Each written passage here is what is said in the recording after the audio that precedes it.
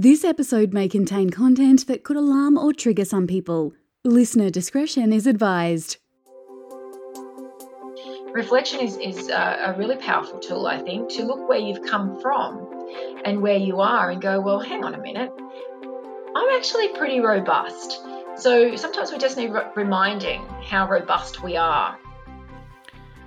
Hi, I'm Guy Rollerson, and thanks for joining me on Brainstorm. My guest today is a warrior, though they'll probably never admit to it. 12 years in corporate banking and an end to a long-term relationship were just part of the impetus to turn to a life of adventure. Having completed one of the world's classic long-distance Himalayan treks in excess of 160 kilometres in just 9 days, knocking over the famed Kokoda Trail in just 5, setting world records for the fastest woman to row 1 million metres on a rowing machine, she also just happened to be Australia's first woman to row any ocean solo when she conquered the Atlantic in 2019. That same year, she was awarded the Australian Geographic's Adventurer of the Year, just one of 5 women to ever receive the accolade. She's competed in triathlons, combined life as a massage therapist with her life as an extreme athlete, and if that's not enough, 3 days after her 50th birthday in 2022, my guest left the west coast of Mexico to row her boat Australian-made to the east coast of Australia, a journey of around 14,000 kilometres to become the first woman to ever make the Pacific Ocean crossing solo, unassisted and non-stop. Michelle Lee, welcome. Wow, thanks, Guy. That's a pretty cool intro. You're amazing. Oh, I say I'm just someone that just wants, I get the job done and I just do what I want to do. That's all there is to it. It's that simple. You're also just a little bit crazy though, aren't you? Not certified, but if I got $1 for every time I was called crazy, I'd be doing all right.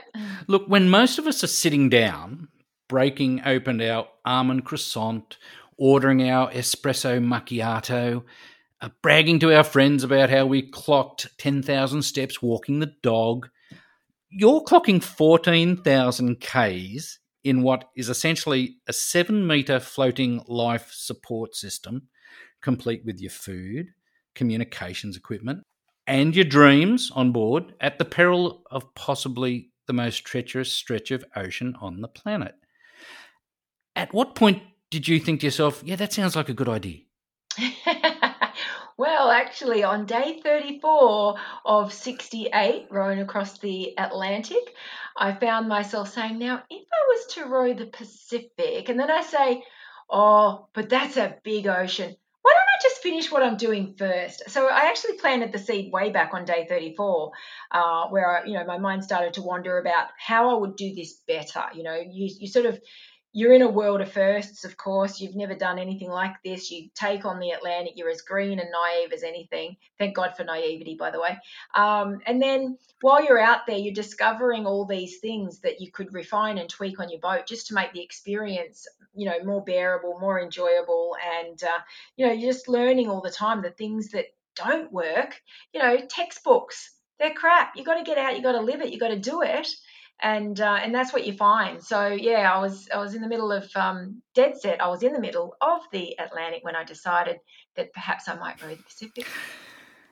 Like I say, just a little crazy. Probably not the time to be making those calls when you're in the middle of, say, the Atlantic. But along those lines, what are some of the potential psychological challenges that those that are involved in extreme journeys, such as your own, might face being alone for such an extended period of time that you're aware of now, but you probably weren't aware of then?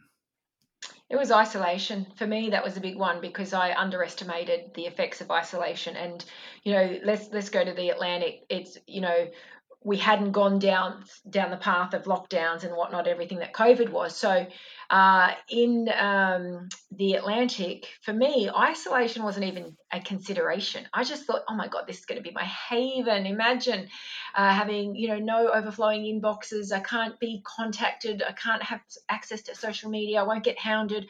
You have, all this indulgent, I guess, first world demands free, free from first world demands. So to me, it was going to be my haven. And I learnt probably by about day 23 that, I was getting a little bit over me. And I thought, is this all you've got? You're actually a little bit boring. And it was, by day 46, I certainly was struggling mentally on the Atlantic Ocean. So it highlighted the weaknesses that I hadn't considered. And they talk about hallucinations and things, for people that do these long distance STEM and endurance events where you are pushing boundaries, you're not recovering adequately, you are, away from all your home comforts. I never, ever suffered with hallucinations. I don't know what people are talking about when they say that. I can't relate, but it's something that they tell you to be aware of and to think about. But yeah, for me, it's more about, being able to manage the lack of recovery and having a mental toolbox, which I didn't have in the Atlantic. However, when I made that firm decision, I'm going to row the Pacific, that was the number one thing I knew I had to work on, was building a mental toolbox with some strategies and some go-to, and I knew they had to be tried and tested and proven before I embarked on the journey, so that when I'm in those moments of despair or overwhelm, I knew that I had something to go straight to, apply the technique, and wow, voila. Because being alone with your thoughts for extended periods can be both enlightening and overwhelming. I get that. And it was 7 months effectively in the Pacific row, wasn't it? So that solitude and zero human contact makes things very difficult. So did you engage in any mindfulness or meditation practices just to stay grounded and focused during the journey? And what strategies do you have in place just to maintain your rationality? So the meditation played a massive role. I was meditating for hours every single day. I had lots of different choices with guided meditation.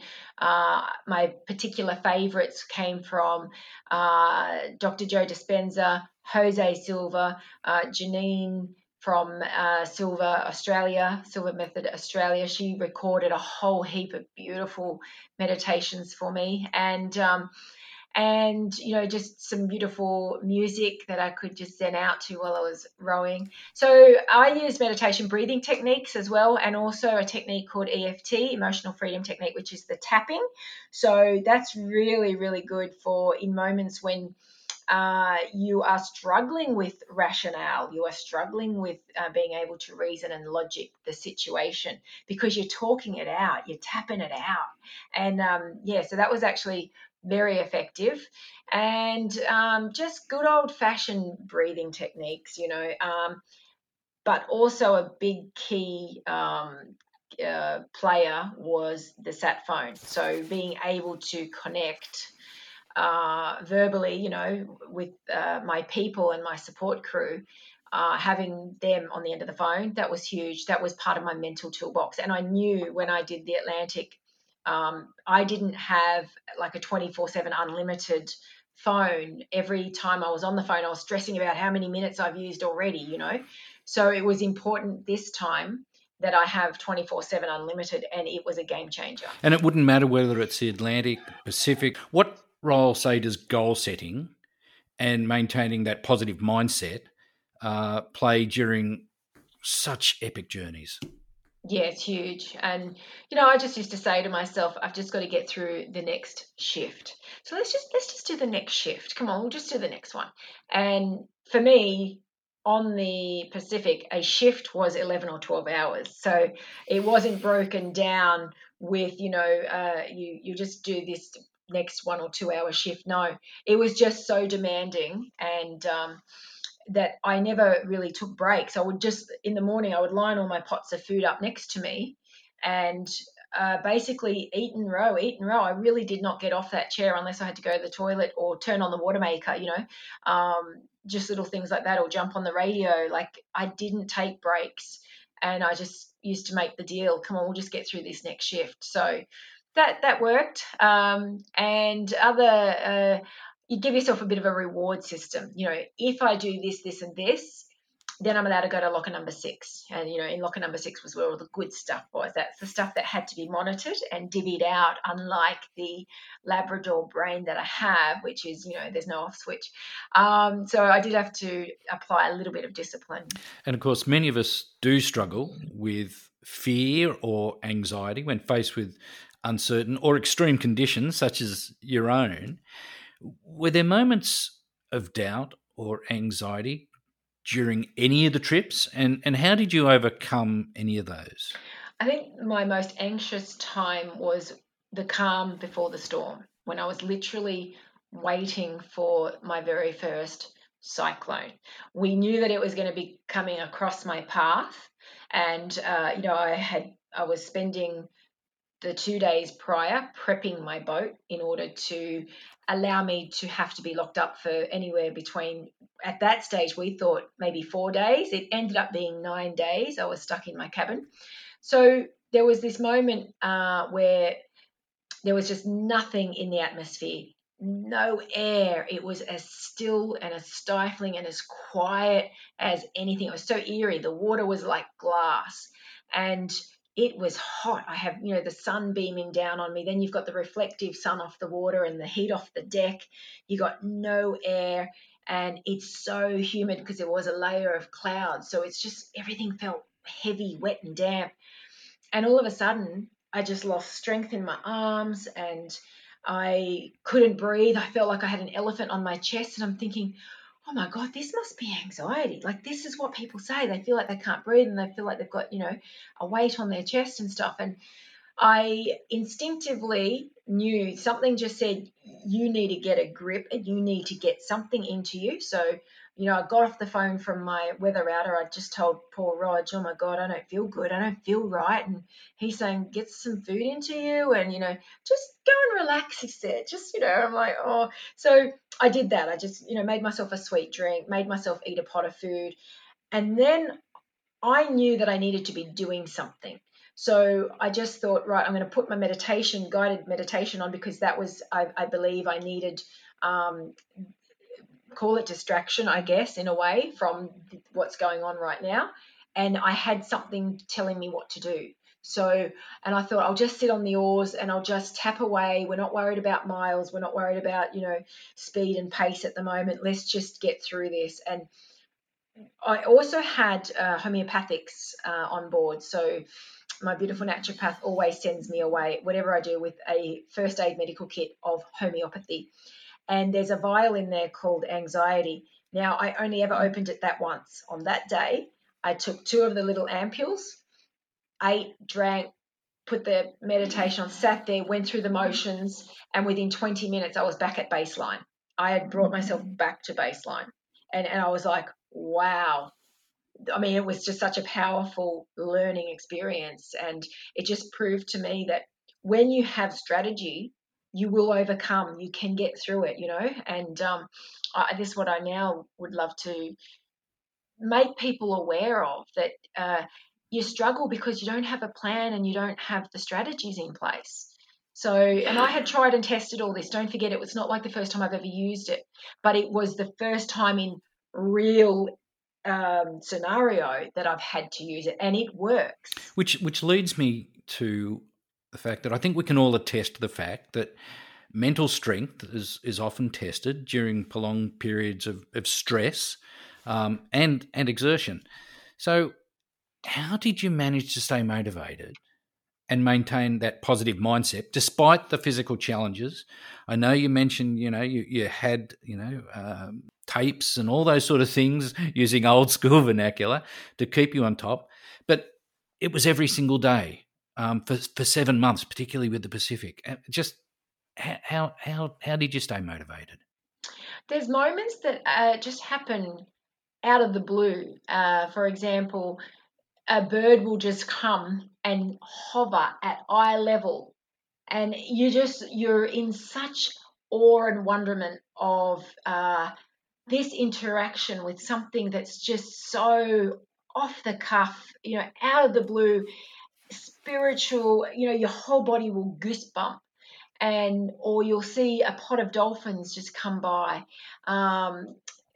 Just witnessing even the stars at night. So these are the things that would happen regularly enough, frequently enough, I think it's all about raising your vibration. And, like I say, these things that would just goosebump my whole body, because I could recall that. I'd be like sitting there at a time when I might be struggling, and I'll just go back to that memory and go, oh my God, how amazing was that? And then I'd remind myself what a privilege this is to be able to do this in my lifetime and witness this in its, it's just so raw, it's so natural. And I always used to refer to Mother Nature as runway ready. And I used to get to see her in her, rawest natural form. And that's what actually would boost my motivation. It's being able to recall and knowing that it's going to happen again. I'm out there in their world, and it's going to happen again. So you sort of live in like almost anticipation and excitement, and can't wait, and oh wow, what's going to be around the corner? You know what I mean? I know you mentioned that you had remote tactical support and a crew available to you. But did you have a support system on tap when it came to those emotional and mental aspects of the trip, or largely did you have to contend with that yourself along the journey? No, I had such an amazing support crew that honestly I had access to them 24/7. All of them said, call me any time of the day. So I knew that I could have someone on the end of the phone. And because I had a couple to go to, if one was, not there, someone else would be. So together with, there was a psychologist, a sports psychologist, there was Janine from Jose Silva with all of the techniques from there, and also Molly, my naturopath, and then even a couple of my friends, and Roger, my weather router. Just the moral support that I would get from them on the end of the phone, often that was enough. They didn't have to be professionals, but they just to know that they were there and they were listening. Often that was adequate. But professionally, I definitely had a great team and crew who just, they just said call anytime. Mental health awareness is crucial, as we all know, and your extraordinary feats can inspire others to prioritise their well-being. Do you think there's a place to use your experience and raise awareness about the mental health challenges and encourage, say, open conversations about them? Yeah, absolutely. Even you sort of look at the challenges that I had in getting to the start line. I was challenged every time I turned around. There was just another challenge. And, these are the things where, people say, are you born resilient? Well, I say no. Resilience is built on all of those little challenges that come, which I actually call them opportunities. These are the opportunity for you to step up to the plate, take that good red hot, have a good red hot crack at it. And it's these that help you build the resilience. These are what will raise the bar, raise the ceiling every single time you come through, you triumph. And it's like, yes. And it's those moments that then can make you realize we are so much more capable than we think. So you just have to keep building. It's like, money in the bank. You just keep banking them. Every time there's another moment, celebratory moment, put it up there in the bank, recall it when you're struggling another time and go, well, hang on a minute, I came through this, and this. Reflection's great. Reflection is a really powerful tool, I think, to look where you've come from and where you are and go, well, hang on a minute, I'm actually pretty robust. So sometimes we just need reminding how robust we are. And when you've got that clear vision and goal of where you want to go, I believe you can change your energy and your frequency and your vibration just by reminding yourself of, hang on a minute, that's right, I'm doing it because of, and when I achieve it, I'm going to feel, or it's going to be, so you connect emotionally to that goal, which helps you stay on track. And, I think at the end of the day, having the support network from people whom you seek. So I say reach out, don't be afraid to ask for help. That's really important. And I would never have achieved any of this. We call it a solo unassisted row. What a crock of crap, man. the amount of people who came on board and were helping me. But that was also a lesson for me, learning to ask for help, learning that people actually want to help. It's human nature, actually. They love to be included. People loved coming on this ride, thank God. But, ask for help, because that's what we want to do. People want to help. You mentioned, always ask for help. What insights or lessons did you gain about your own personal mental health and resilience? And how can that be translated into sharing that information with others who may be looking at their own personal challenges? So I guess, look, I know I'm stubborn, and I drew on that many times, in the times where maybe others would have given up. My stubbornness was enough to make me dig my heels in and go, no way. Or, the defiance, people tell me you can't do that. I might smile sweetly and go, I don't particularly want the conflict, but in my thought bubble, if they could read it, it's like, screw you, I'll freaking show you.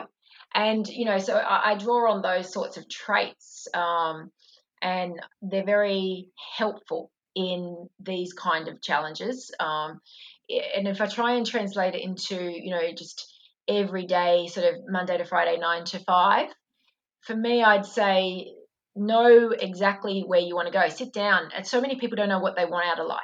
They actually have no clarity. Well, with that, you are going to be directionless, and you got nothing to fight for. You're basically just going to take what's handed out, and so yeah, I think just develop some clarity over where you want to go, and then it's amazing. Even I love all my hardships. I love all the challenges I've had, because when you're struggling, they are what you're going to draw on in order not to quit. So for me, quitting was not an option because of just how hard I worked to get to the start line. So that's why I understand the struggle. So if you can understand the struggle in your, getting to point B, is going to be a very strong tool when it comes to times when you got to dig that little bit deeper, or you got to fight to stay in the game. You can look back and go, well, I worked so freaking hard to be here. I actually deserve to be here. So raising your self-worth. How can you do that? That's by never giving up, finding a way under, over, and around. So your self-worth, I guess I had to build up my self-worth. If I go back 10 years ago, I was not this person, and over time, when I sort of realized I wanted more out of life, and I didn't want to just stay in the queue and be handed, what I'm given, and I knew that I wanted a life less ordinary, I had to reinvent myself. So, start surrounding yourself with people who speak the language that is going to help you. Our words are so powerful. The self-talk you say, oh, I'm just shit at technology. That's something that I have said for a long time. And now that I'm more consciously aware, I say I am getting better at coping with technology, or, so yeah, it's all about your self-talk. It's about your vision, how much you want something, and surrounding yourself with the people who can, support that. Sometimes it means you got to ditch some people in your life, and that's okay, because it opens the doors for the other things that have to come into your life to make it happen. So what's next for Michelle Lee? Common question adventurers get asked, and often before we finish the last one, they want to know what's next. So I'm actually going to be racing on board a 47-foot yacht called What's Next, coincidentally. And so I'm going in Sydney to Hobart. I'm going to be, I'm the 12th crew member, actually, on board Sydney to Hobart. So training has just begun, and I've just met half the crew. We've still got another half to meet. So, new skills will be learned. I'm not a sailor. And I said to them at the end of this, I want to be a confident, competent sailor, because I do have another event on my radar, which is a solo sailing event in a 5.8 meter vessel that you build yourself. So the idea is everybody buys the plans, you build your own boat, and at the start line, we are all racing apples with apples. No one's advantaged because they've got a bigger keel or a bigger mast or whatever. So that's got a lot of appeal, and typically I obsess over things until it gets to a point where I think, if I don't do this, I'm going to die wondering. So that's, my motto is don't die wondering. Just say yes and just do it. Well, I'm about to go to that cafe for the macchiato and almond croissant and feel quite inadequate after all that. Michelle, congratulations on what's been an absolutely incredible recent achievement, but on everything you've set yourself, everything that's down the road, everything that you're about to conquer as well. More power to you, and best of luck with whatever the future brings. Darling, thanks, Guy, and congratulations on your podcast as well, Brainstorm. The views and opinions expressed in this podcast are for informational purposes and not intended as a substitute for professional advice, diagnosis, or treatment. For questions about your own emotional health and well-being, please consult a medical professional.